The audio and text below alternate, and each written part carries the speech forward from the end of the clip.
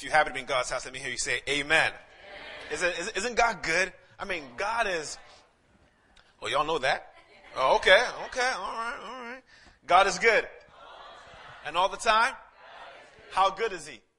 Gotcha. All right. Usually I tell my church, I say, he's very good. Very good. All right, so let's try it. God is good? And all the time? How good is he? Man, I'm hungry now. Man, my Lord. It's good to be with you today, this morning, Benita. This is actually pretty cool for me because my mom's name is Benita. Yeah, that's my mom's name. And I told her I was going to be preaching here. She's like, quit playing, I said, yeah, Mom, I think it's named after you, man, And so she's pretty excited about that. But I'm happy to be here. I actually came into town for a wedding, and I'm performing a wedding tomorrow. I have no idea where. Hopefully somewhere close by. But I've been enjoying my time here, Lonnie, at his house. And his wife just left. Well, she didn't leave him. They're still together. But she just went back to where I'm pastoring. I know Lonnie through his daughter and his son-in-law. And so for the last few days, we've been bacheloring it up. Help us, Lord. But it's been exciting. It's been a wonderful time, and I appreciate you. Richard, thank you for the invite. Pastor, thank you so much. I've been hearing some great things about you, and just now that I've met you, now I know why. That this church absolutely do you love your pastor? Yes. He's just amazing. He's an amazing young man. When I was your age, no, but no, it's really good to be here. Thank you so much for the invite. Elder Paul actually knows one of my elders back in Washington State. So small world. I was going to say a story about him, but I'm going to scratch that. It was part of my sermon, but I'm not going to say nothing.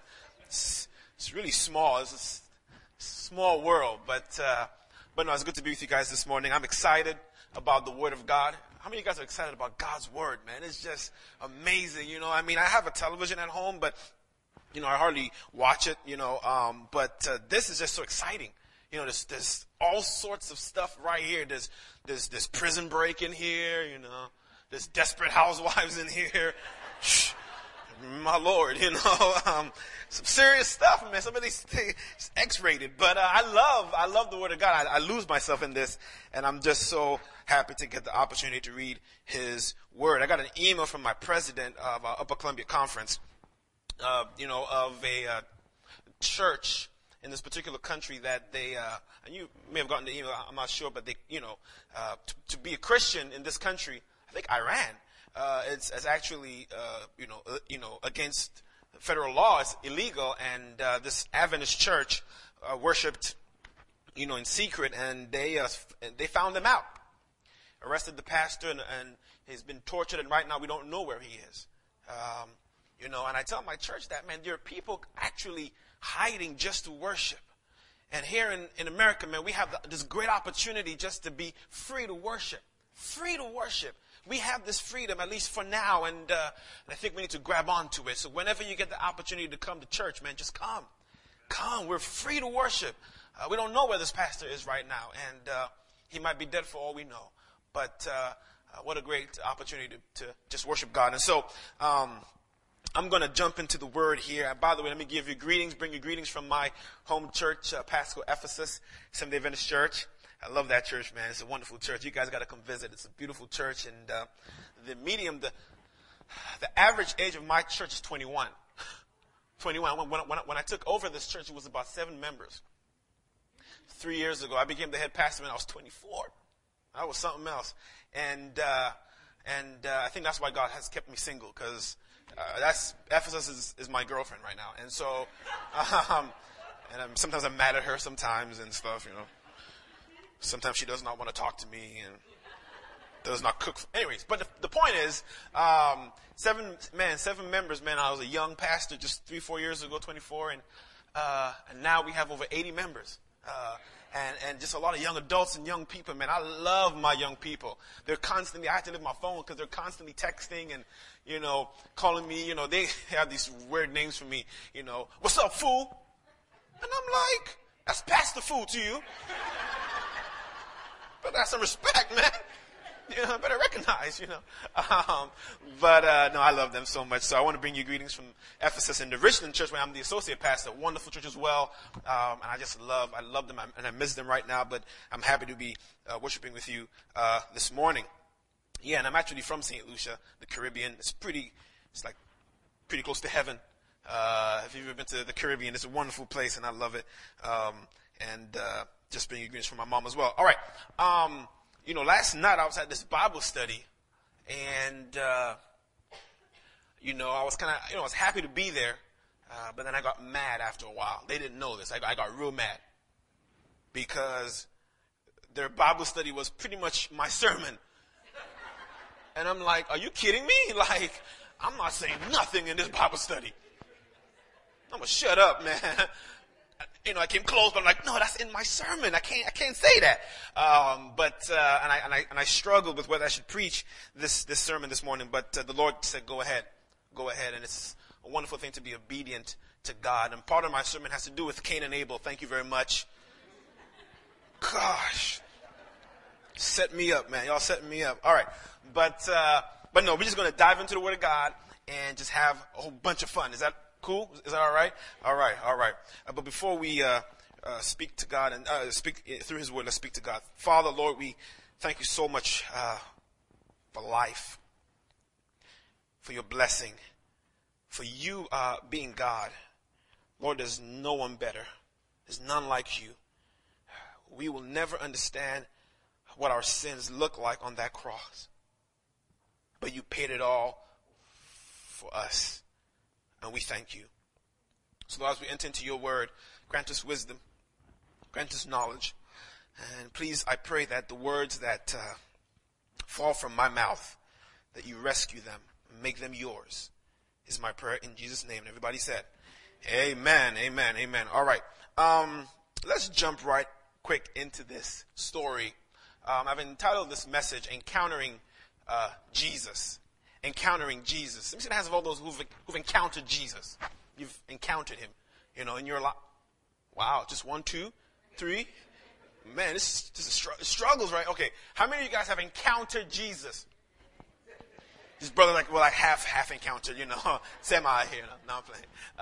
All right, well, hopefully through this message, a simple message, yet hopefully profound, and hopefully just allow your hearts to just be open, to be receptive to the Word of God, that somehow, some way, you could see yourself in this story. And we're going to be using Peter, Richard. We're going to be using Peter to kind of navigate our way through this story. And please don't look at somebody else and be like, oh yeah, Pastor, he's talking.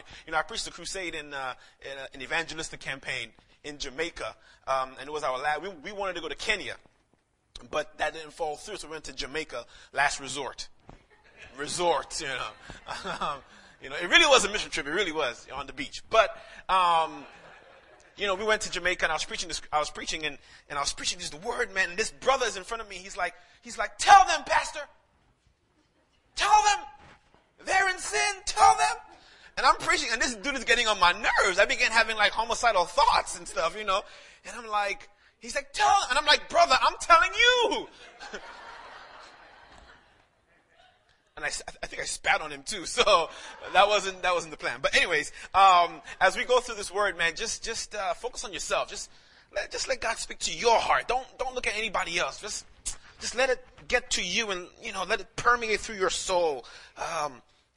Sometimes you can focus on somebody else that you forget about, yourself, and you need to be saved. And so as we go through this and, encountering Jesus, let me just read this passage of scripture found in the book of Luke, chapter 22. Luke, chapter 22. And we will read verse 31 through to, I don't know, let me see. Let's do 34. Luke 22, 31 to 24. If you have it, say amen. Amen. If you don't, say praise the Lord. Hurry up, praise the Lord. Hurry up. Let's get to this. We have potluck, lunch pretty soon here, so I need to eat. All right, verse 31. I'll read in your hearing from I believe, the King James. It says here, and the Lord said, now this is Jesus speaking. The backdrop is, this is the Last Supper. So he says, Simon, Simon. By the way, let me just stop here real quick. In Greek and Hebrew studies, whenever someone called out your name twice, it shows a sense of urgency. Of what? Urgency. Something is really serious, and I really need your attention right now. So remember when Abraham went and had to sacrifice his son? He was so sold out in doing it, God called him twice. Abraham, Abraham. When he called Moses, Moses. And so now Christ sees that there's a need for a sense of urgency. Simon, Simon. Behold, Satan has what, church? Desired to have you, that he may sift you like wheat. But I've prayed for you, somebody say amen, that your faith will not fail you. And when you are converted, you would strengthen your brethren. Verse 33, and he said unto him, Lord, I am ready to go with you both into prison and unto death. I got your back, Lord. I got you. Verse 34 says, Christ says unto him, I tell you, Peter, that the cock shall not crow this day 3 times that you will deny. The cock shall not crow this day before you have denied me 3 times that you ever knew me. Have you ever denied Jesus? So let's go through these 3 levels. These 3 levels. I'm going to kind of deal with it. So I want to talk about how, Peter encountered Jesus, how he fell from his encounter, and how God gave him the opportunity to re-encounter Jesus. By the way, at the outset of this message, I want to make clear that there are only 2 reasons why God has us on this earth. I believe in my study, and when I've come to the point where I've realized there's only 2 reasons why God has us alive today. 1, to experience his grace, and 2, to share his grace to other people. That's it. That's it. To experience God's, the only reason why you're breathing, take a deep breath. 1, 2, 3. Hold it. Okay, hold it right there. So let me continue. You guys are so disobedient. All right. If you just took a deep breath, that means God's life. God has breathed into your nostril the breath of life. And the only reason why you got up this morning is not because of your alarm clock, because God got you up. I'll say amen for you. Amen. You can take an alarm clock, bring it to the cemetery. See who's going to get up. Probably nobody will get up. But God is the Alpha and the Omega. He has you alive, and it's only by his grace that you are experiencing God today. It's only by his grace that you're experiencing life today. And not only does he want you to experience life, but he wants you to share grace to somebody else. And so Peter, we want to talk about how to encounter Jesus, how it's possible to fall from that encounter, and how to re-encounter him. So Peter, how does he encounter Jesus for the first time? Jesus is out and he's teaching. And one night, Peter is in a boat. And the dude is fishing. He's fishing with his comrade, with his posse, his crew. And they're fishing at night. How many fishermen we got here? Fisherwomen, fishermen? 1. She's like, why did you raise your hand? She's like, so he's like, what do you do that for, honey? All right. Are you a fisherman, Mr. Hawaii? All right. When is the best time to fish? Day or night? I thought there was only one fisher. All right. There's multiple fishermen, women. When? In the day? You fail, man. You fail. Somebody said nighttime. Why night? Does anyone know why in the night, in the evening? At least back in those days. That's right. Your wife she's a fisherwoman. She rocks. All right. At night, at least back in those days, they fished at night because, it was cool. During the day, they go all the way down and whatnot. But in the evening, they come up. And so, Peter and his boys were fishing at night. Kind of grab this with me. And my mind goes all over it. When someone tells me a story, I'm beginning to visualize it so quick. And so just envision, Peter and his boys in the Sea of Galilee, man, just under the, starry night, starry sky, and they're fishing, and usually what happens, that morning, the shoreline of Galilee would just turn into a marketplace. Kids would be sent down by their mom and dad to get some fish, and so for the morning breakfast, and so they're fishing at night, and Peter, we all know the story. Peter cast his nets and pulled it back, and he caught what? Nothing, not a zero, donut. Pull it over here, pull it back, nothing. I mean, the sea was a miser that night. He caught nothing, and he's upset, and now he's traveling back to shore, and usually there would be a little boy out on the ocean front or the shore front, and he would shout out, "Have you caught anything?" Talk about being embarrassed. A failure. Have you caught anything yet? Have you ever been embarrassed before? I was a few years ago. I went to this bank to cash out some money or whatever like this, and I saw a friend of mine that I just knew her so well. I knew her from the front and from the back. No lusting. I just knew her.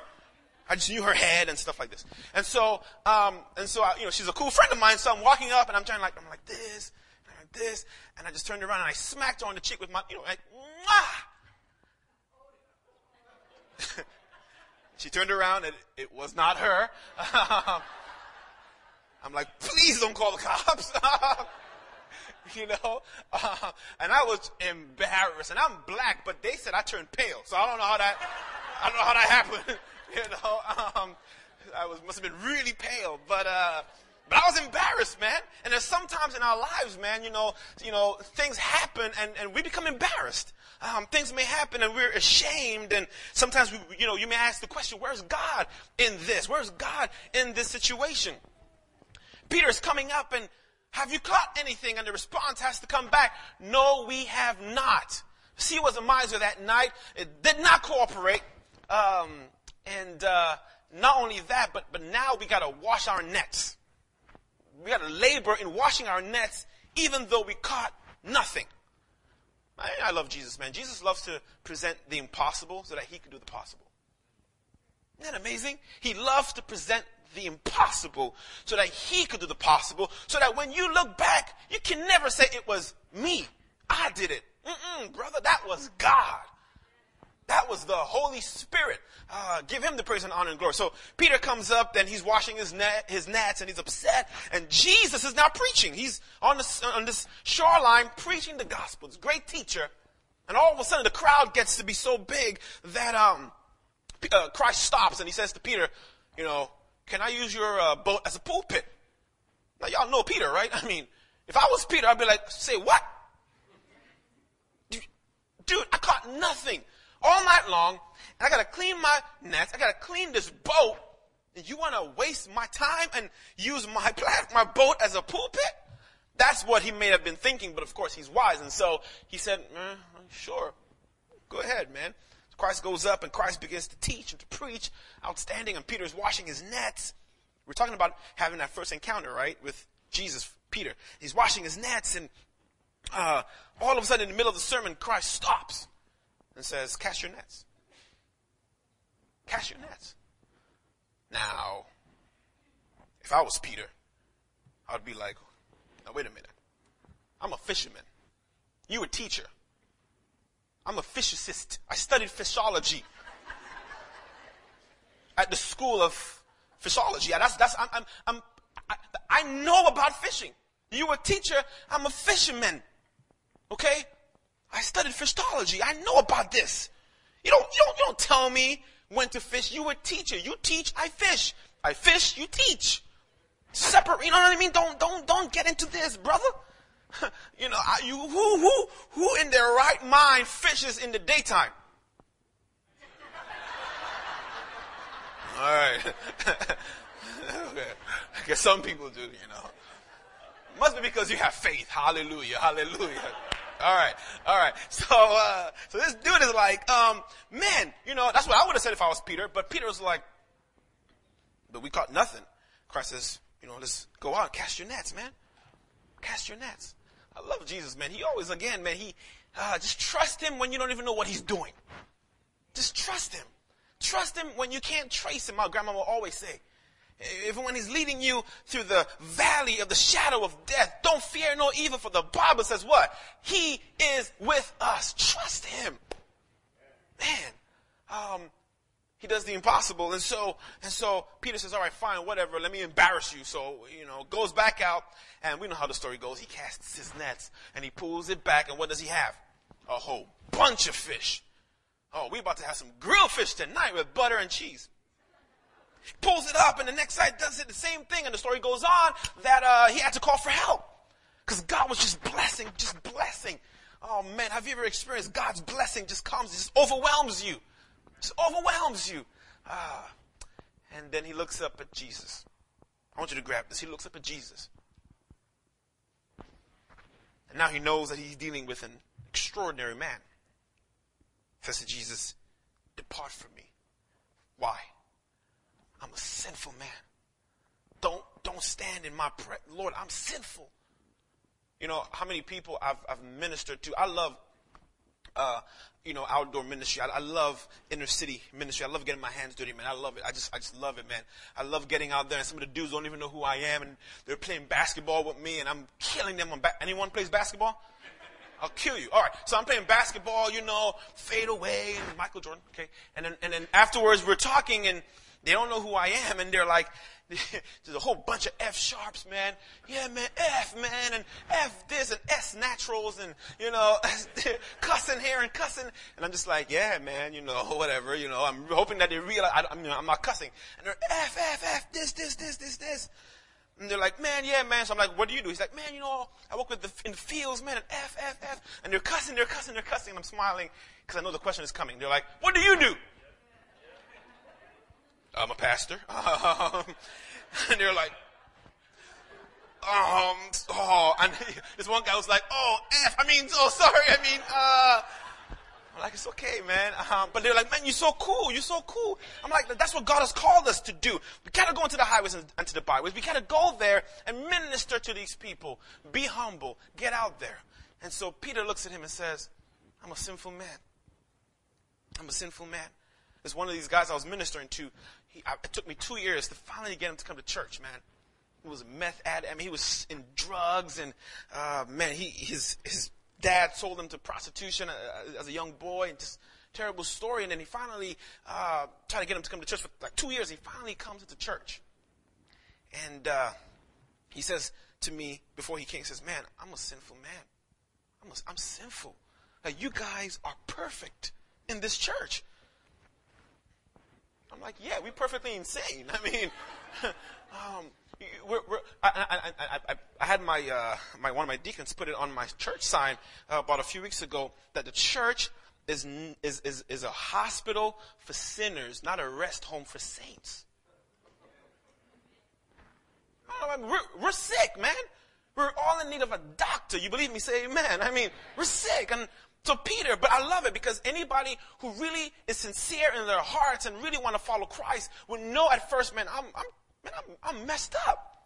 I'm just tangled up. My sins is crazy. About 40% of my young men struggle with pornography in my church. It's messed up. We got to deal with these issues, right, Pat? These are issues, and these men are like, man, I can't be a part of church because I'm messed up. And Christ says to Peter, follow me. Don't get it right and then come to me. No, come right now. I am the way, the truth, and the life. Follow me now, man. And I'll make you fishers of men. That was his first encounter with Jesus. Do you remember when you were first baptized? Or that first time you encountered, Jesus Christ. How he took you from the guttermost and placed you on this platform, and God saved you, and he has you walking in newness of life. Remember what you were before and what you are today. I have the awesome opportunity, Lonnie, of baptizing people, and I love it. I say, you know what, y'all do the board meetings, that's fine. Just let me baptize. So all I want to do is just baptize. And I find myself constantly being in the baptismal pool. I love it. I baptized this one kid. He's like 7 years old. He was like, Pastor, can I swim out? Because it's so nice in there. I'm like, sure. So I baptized him. He almost did a flip and he swam out. That's his experience. That's when he encountered the Lord Jesus Christ. And I love that. I love that. Peter says, I will follow you. And the Bible says he let his nets down, left his boat, followed Jesus. Didn't know what was going to happen. Didn't know what the future held. But he followed Jesus.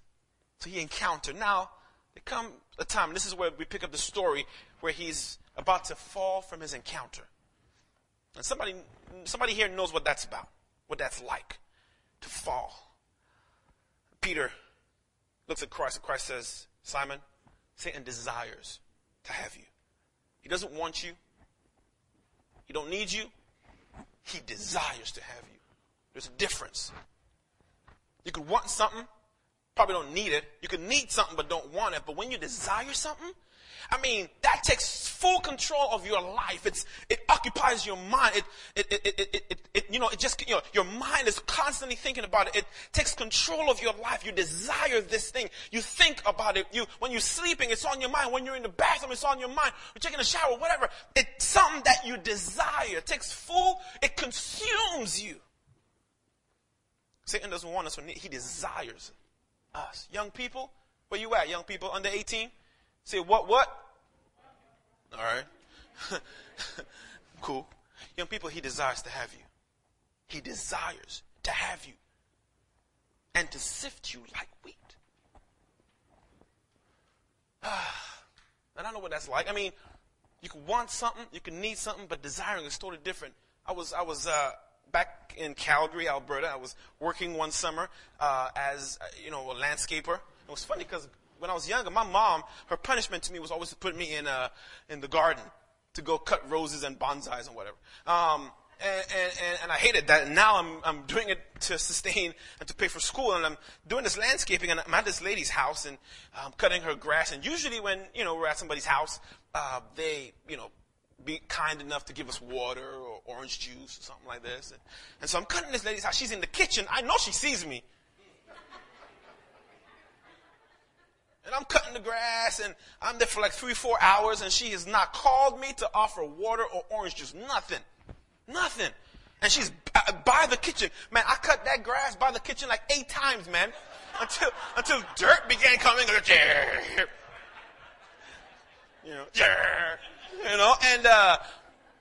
And finally she comes out. She says, are you thirsty? Do you want something to drink? I was like, I guess, if you're offering, I'm cool, but since but in my heart, I'm like, yeah, hook me up. And so I go in, and she's there, and I saw some orange juice and some water, but then I also saw that she had like this juice extractor thing. And she had like, what's it called? Like melon cactus or something, some bitter melons and carrots and beets and just vegetables. Just all this junk. Not junk, but By the way, side note, before the fall of man, it was nuts and fruits. I didn't see no vegetables. All right. So she has all these vegetables, and then she's blending it, and it's coming out green, thick green. And I'm like, that's probably for her or her husband, because they're old, right? They're old. Like as soon as you go over 30, you're old. So I'm thinking, no, I'm playing. I'm almost there. Okay, so I'm thinking that's for her, herself and her husband. And I'm gonna get some orange juice. Then she comes to me. She's like, Ron, you gonna drink this? I'm like, say what? Can I get some water? Like, I would drink lukewarm. It doesn't matter, man. Just give me water. She says, no, you need this. You may not want it. You may not desire it, but you need it. I was like, man. She's a nurse, and so she gave me the thing and took it up to my mouth, and even right now, I want to upchuck, man. Just the scent was just terrible. And she was like, you got to drink all of it. And I sipped. I almost saw heaven, I almost died. And it took me like almost an hour to drink the whole thing. It was terrible. I didn't want it. I didn't desire it. But guess what? The rest of the day, man, I was full of energy. I was just energized. I was like, I could move this house with my bare hands. I was full of energy. And I realized I needed it. I don't want it. I didn't desire it, but I needed it. Satan does not want us. He does not need us, but he desires us. We're constantly on his mind. Think about that. Our adversary is a force. And Christ says Satan desires to have you.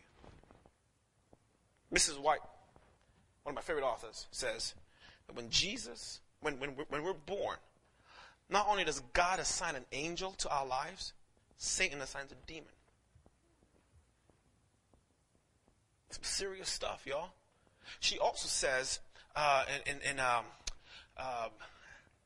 I think it's in Desire of Ages, that if God were to open our eyes for 1 second to the spiritual realm, it would shock us to death to see that great battle between good and evil for your life and for mine. And according to Revelation 12, Satan has come down with great anger. Why? Because he knows, my brother, he has a short time. He is mad. At first he began attacking the child, which is Jesus Christ. Now he's attacking the church. Who's that? That's us. He's attacking, and he's attacking hard. My first funeral was I walked into the church, man, and my first funeral, walked into the church, and I'm looking for the casket. No casket. I see a box. It's a 12-hour-old baby. My first funeral. And this dad, who is just a big old dude, right? 6'6", big old dude, is crying to me, and he says, man, if you die, I understand. If I die, I understand, or whatever. Like, he says, what did this 12-hour-old baby do to deserve this? And I was new in ministry. I didn't know how to answer that. I don't know about you guys, man. I'm tired of this world, y'all. I really am, man. And because Satan is so angry, and he's attacking hard. And if he tries to attack you and somehow you stood strong and firm, praise the Lord, he's going to go to the next best thing, your wife, your children. He desires to have you and to sift you like wheat. Like God said, Jesus, when remember Cain, that's my part right here. Cain did this sin, and Christ went to him, and Christ says, your face, what's wrong with you? Your face is fallen. Just your face is just messed up. I know something's wrong. Sometimes I've been to some churches, and you just know, this one brother comes to me, he's like, happy Sabbath. I'm like, are you happy? And he's like, yeah, I'm happy. I'm like, have you told your face that? Because I don't think your face knows that you're not happy, and his face was just fallen. Just mad. And God is like, what's wrong with you, Cain? Your face is fallen. And God says this is powerful words found in Genesis 3. It says, God says to Cain, Cain, Satan is standing at your heart, and he is knocking. Sin, he says, is standing and it's knocking. And it desires, it what? It desires to have you. It's knocking at your heart.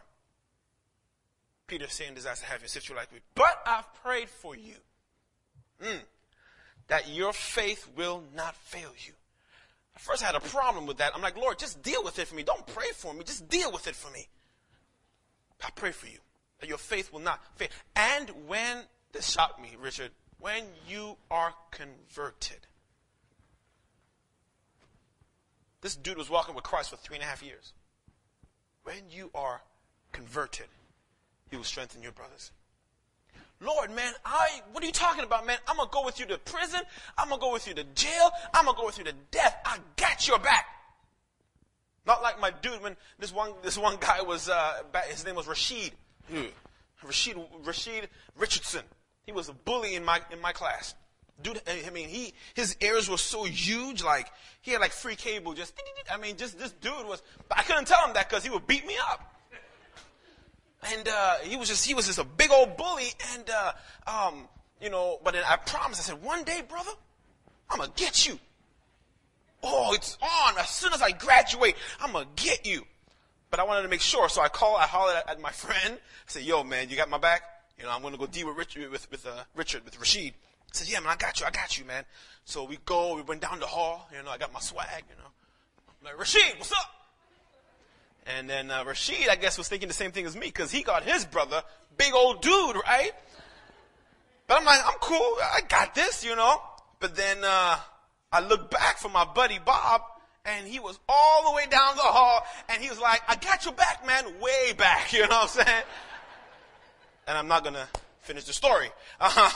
But Peter says, man, I got you. I got you, God. When it comes down to it, I'm going to stand for you. I got you. Christ says, man, you don't even know. I'm the Alpha and the Omega. I know the future. you're going to deny me 3 times that you ever even knew me. How many of you guys believe that Peter was actually sincere in saying, I got you, Lord? He was. He was. He really was. But Jesus knows. But he says, I've prayed for you that your faith will not fail. And when you have been converted, strengthen your brothers. And we know what happened. Christ is walking to the Garden of Gethsemane. It's so amazing. We lost life in one garden, and we gained it in another garden. We lost it in the Garden of Eden. We gained it in the Garden of Gethsemane. Isn't that amazing? And he's going to the garden, and Christ is about to, he says to the disciples, I'm going to go in. I'm going to go intercede on your behalf. But he says, I want you to stay here and do 2 things. What was that? Watch and pray.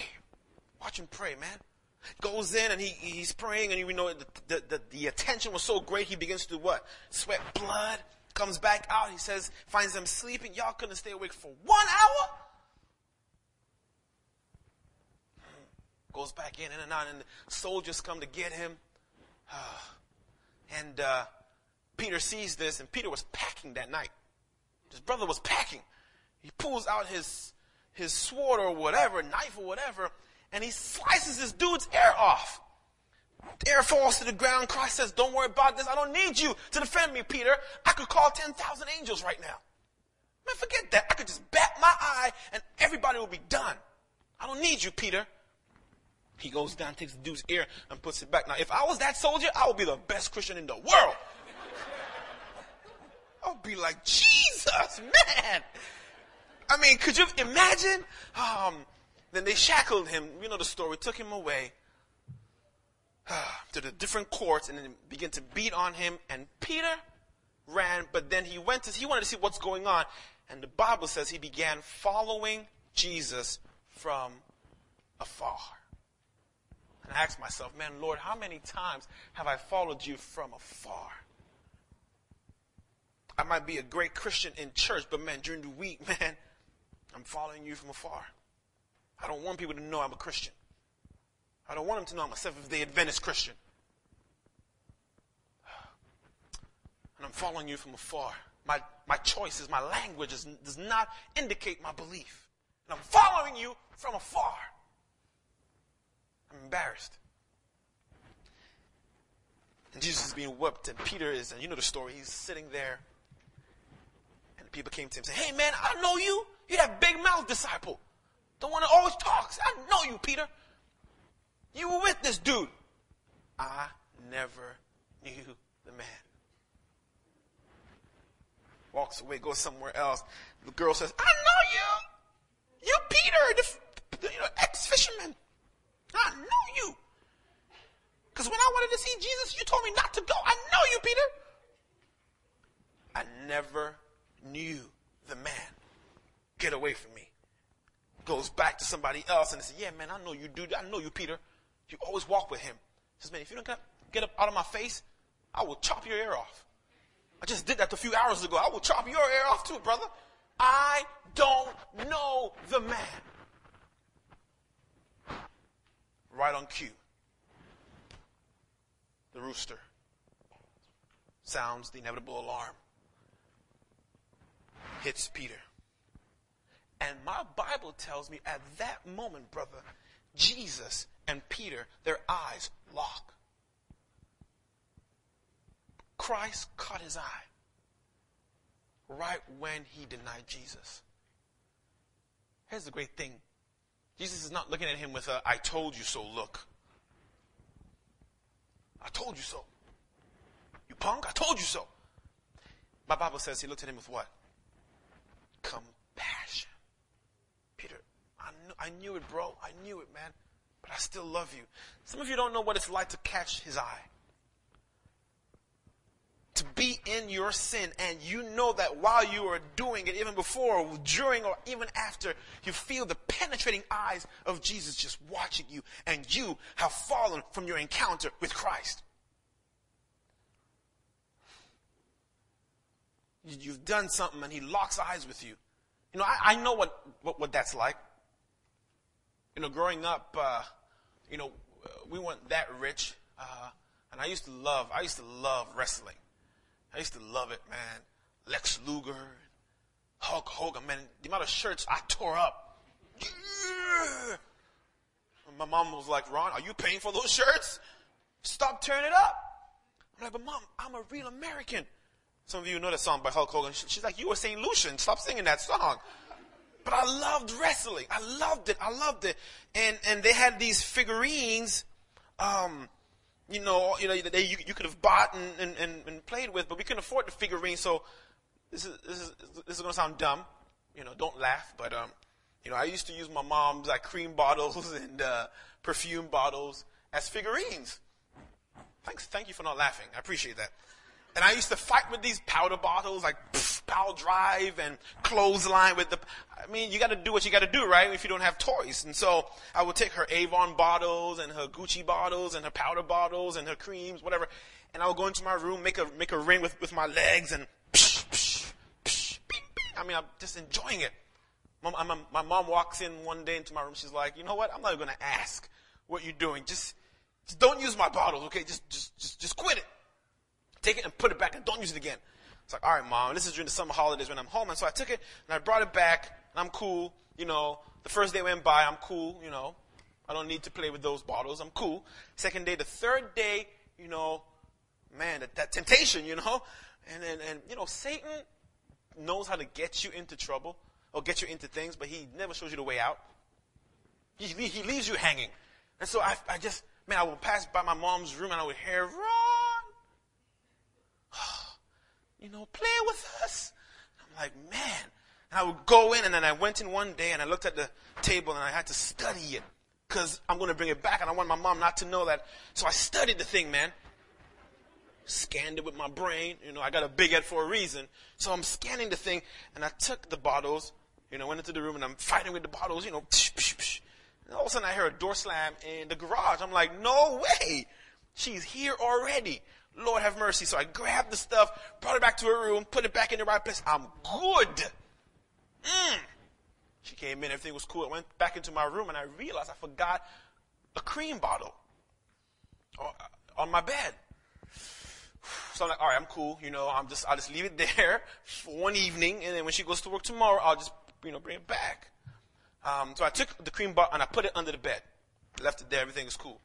7 o'clock came around. I'm about 11 years old. 7 o'clock comes around. I'm watching, CNN because I was pretty brilliant back then. So I'm watching CNN, deep into the news and stuff. And my sister, is on the other side of the living room. She's doing some homework. And by the way, my sister, she's older than me. Older sisters are evil. I'm convinced they're demonic. They're just evil. My sister, Lord have mercy. And so I'm watching TV, and my mom comes with alfalfa. Now, my mom hardly scolded me, but there were those days that she did. Spare the rod, you spoil the child. So she has alfalfa. Alfalfa is the belt. Thick old belt, Nike swoosh on it. And she turns the TV up. She says, Ron, where's my cream bottle? I'm like, Mom, I ain't got no cream bottle. My skin is smooth. I don't need your cream bottle, Mama. I'm not ashy. And she says, Ron, where is my cream bottle? I said, Mom, I don't have it. What are you talking about? And then my sister begins to sing the refrain, beat him. I'm like, I'm going to get you. And she finally says, Ron, for the last time, where is my cream bottle? And this is what I said. I said, Mom, as God is my witness. I sure did. As God is my witness, I do not have your cream bottle. And now I'm preparing myself, Oval. I'm preparing myself to get whooped. Just preparing myself. I'm about to man up. And instead of being whooped, tears came down her face. And I said, Mom, it's not that deep. I'll buy you a cream bottle, It's not that deep, Mama. She began to cry. And she says, follow me. Okay. I followed her into my room. And then she knelt down. And she pointed at the cream bottle. She said, what is this? And she looked back at me. And I caught her eye. Man, my heart was just ripped open. I had this, because see, I'm a mama's boy. I love my mom. I love her so much. And to disappoint her just ripped me apart. I caught her eye. Later on, I asked, I said, Mom, why did you cry? She says, because Ron, my dad had left home when I was 11, and he lied just a lot. And she says, Ron, for the first time, you reminded me of your father. See, you look like him, you got no choice. You walk like him, you got no choice. You even sound like him, you have no choice. But you do have a choice with your character, your integrity.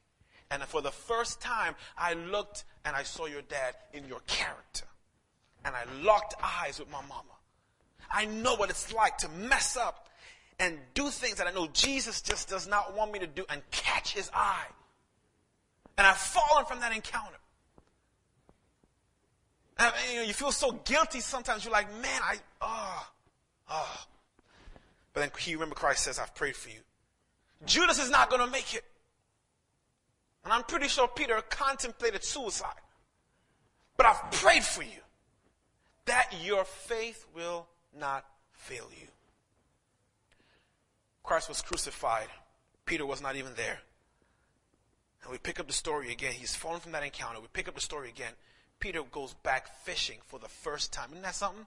He goes back to the first place he found Jesus. He goes back to the first place where he encountered Jesus. He went back fishing. And he's fishing, and the story goes on that same thing happened. He's fishing, and he's catching not a thing. And a voice comes from the shore. Have you caught anything? Peter says, no, I have not.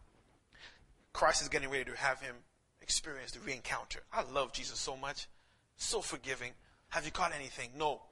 Cast your nets. Did it. Caught fish. John says, man, Peter, that's our master.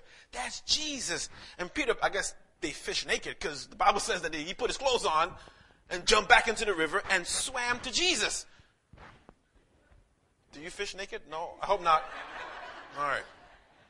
And he swims back to Jesus. And then Jesus now reinstates him. Remember how many times Peter denied him? Now he's asking Peter 3 times, Peter, do you love me? Yes, Lord, I do. Feed my sheep.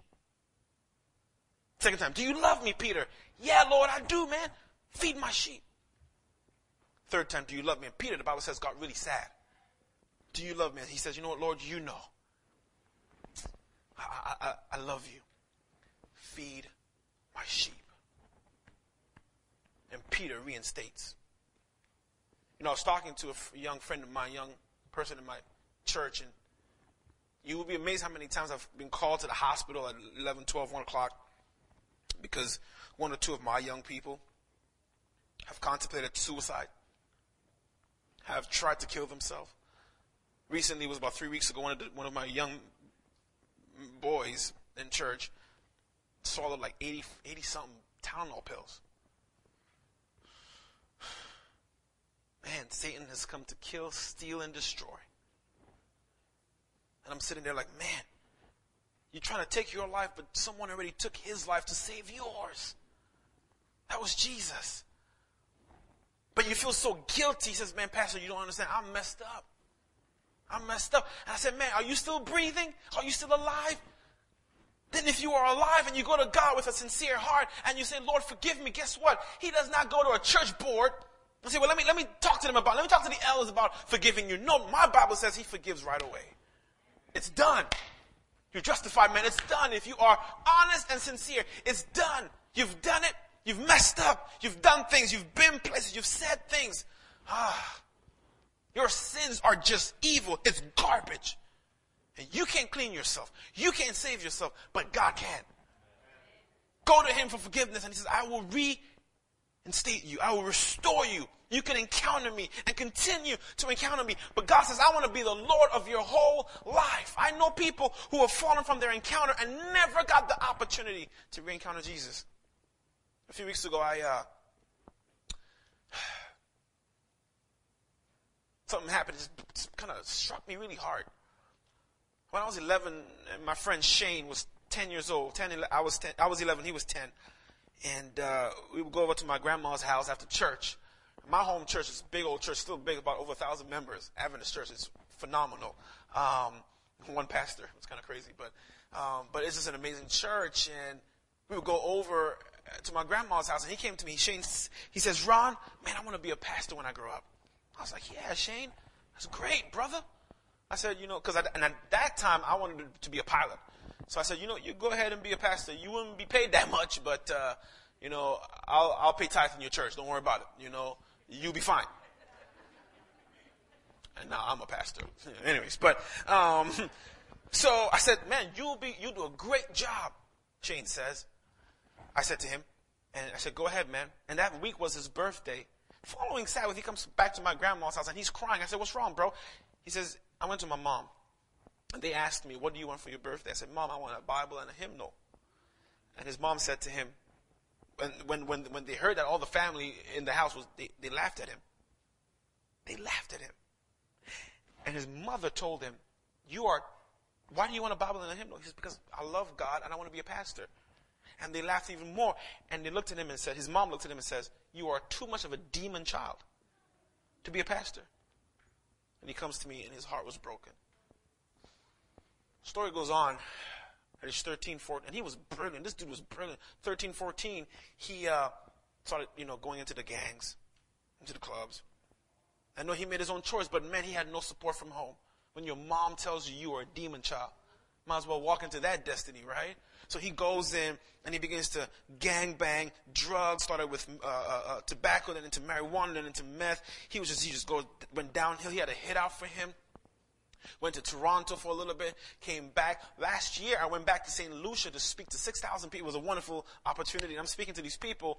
And then I went down to my grandma's house late in the evening. I said to my aunt, where is Shane?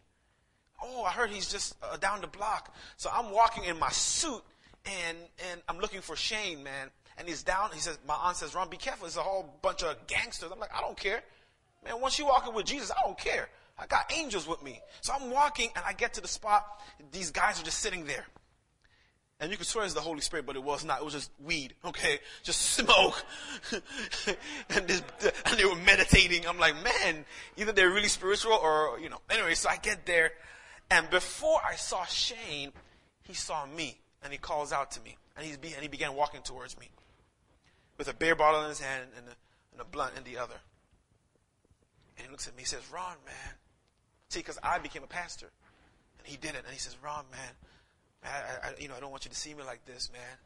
I said, Shane, man, I don't care, man. I love you, bro. I love you, man. And I was in a suit, and we were talking. I said, Shane, man, the Lord still loves you. You know that, right? He says, yeah, man, but I've gone too far.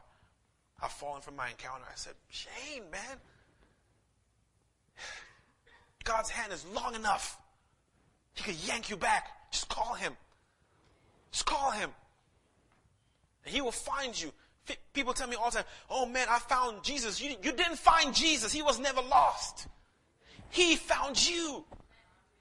The sheep didn't go looking, the lamb didn't go looking for the shepherd. The shepherd went looking for the lamb. Shane, he will find you. Just accept him, man. And I love you. And he, was sitting there and all these guys are around. And I said, man, Shane, just pray for me and I'll pray for you, brother. I love you, man. And I said, can I hug you? He says, man, but I'm kind of smelling. And I said, I don't care. And we embraced. That was last August.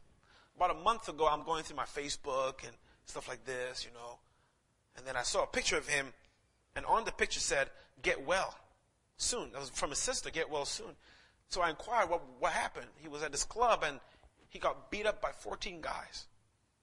And he was in a coma. So, of course, I began praying for Shane, my friend. And we prayed, and I saw all the bulletins, get well soon, buddy, get well soon. And then I'm going through Facebook again. I'm just kind of going down, the wall. And then I see the same picture of my friend Shane with R.I.P. And frankly, that night, I stayed in my room and I wept. Broke my heart.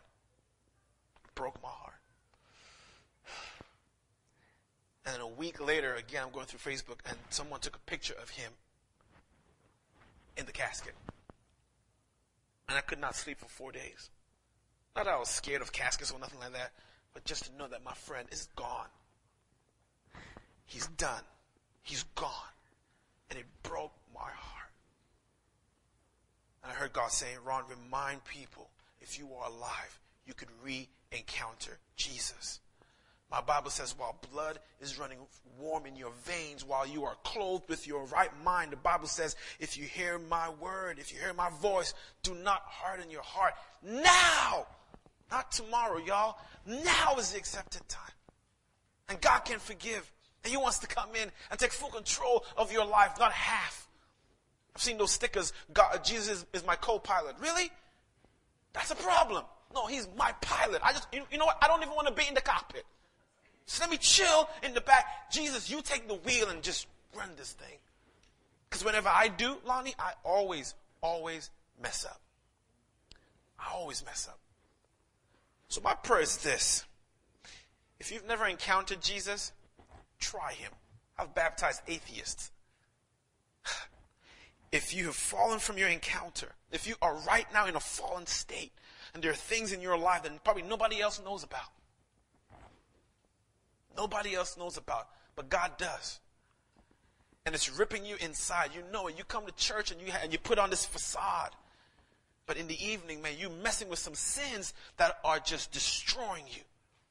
And you feel so far from God. God says, man, I could heal you. That is you, man. Reach out to him. He wants to re-encounter you. He really does. Shall we all stand? Shall we all stand?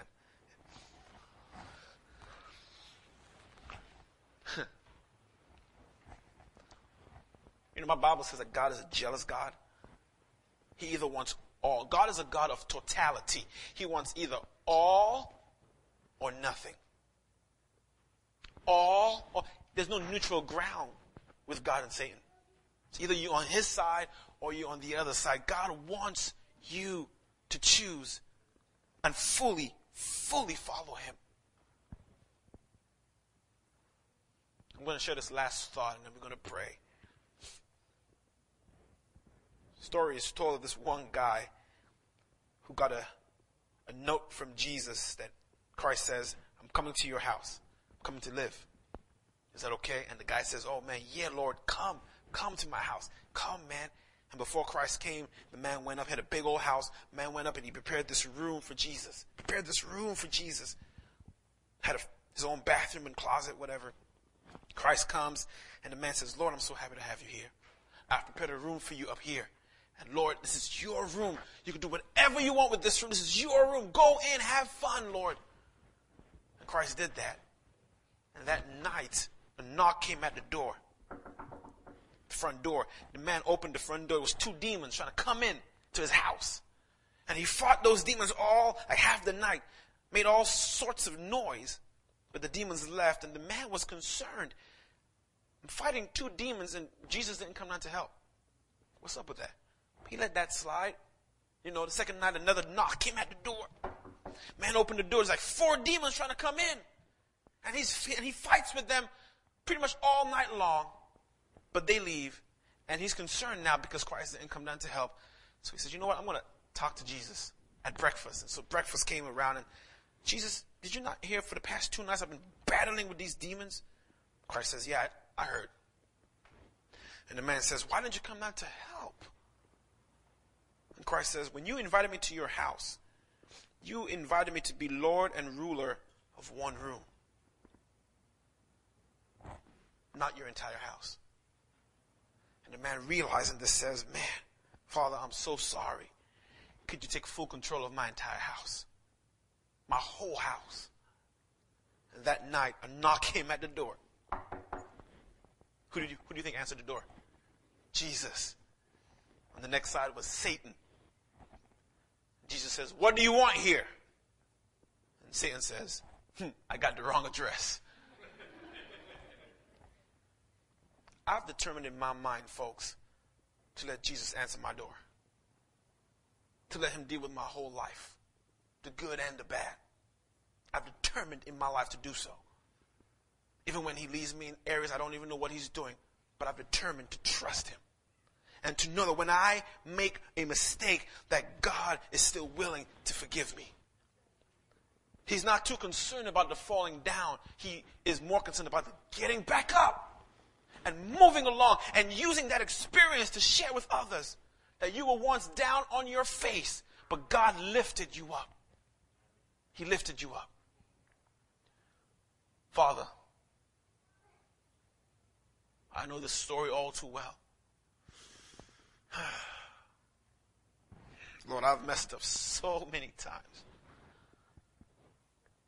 And Lord, I know for you, it's not about how many places I've preached or how many churches I pastored or our talents or our looks. It doesn't matter about that with you, Lord. The Bible says you are the God of the heart. You know our hearts, Lord. And you said, Lord, if we are your children and we're called by your name, that we got to humble ourselves and pray, seek your face and turn from our wicked ways. Only then you will hear from heaven and heal our land, heal our families, heal our schools, heal our church, heal our hearts. So Father, today, right now, at this moment, at this time, we pray that you take full control of our lives. We do not want to stay in that fallen state. We would love to get back up, Father, but we cannot do it on our own. We need you, Lord. We need you. So, Father, keep us near the cross. Keep us near your heart until you come again. Keep us faithful. And we love you so much. In Jesus' name we pray. Let everybody say, amen, amen, amen. God bless you. God bless you.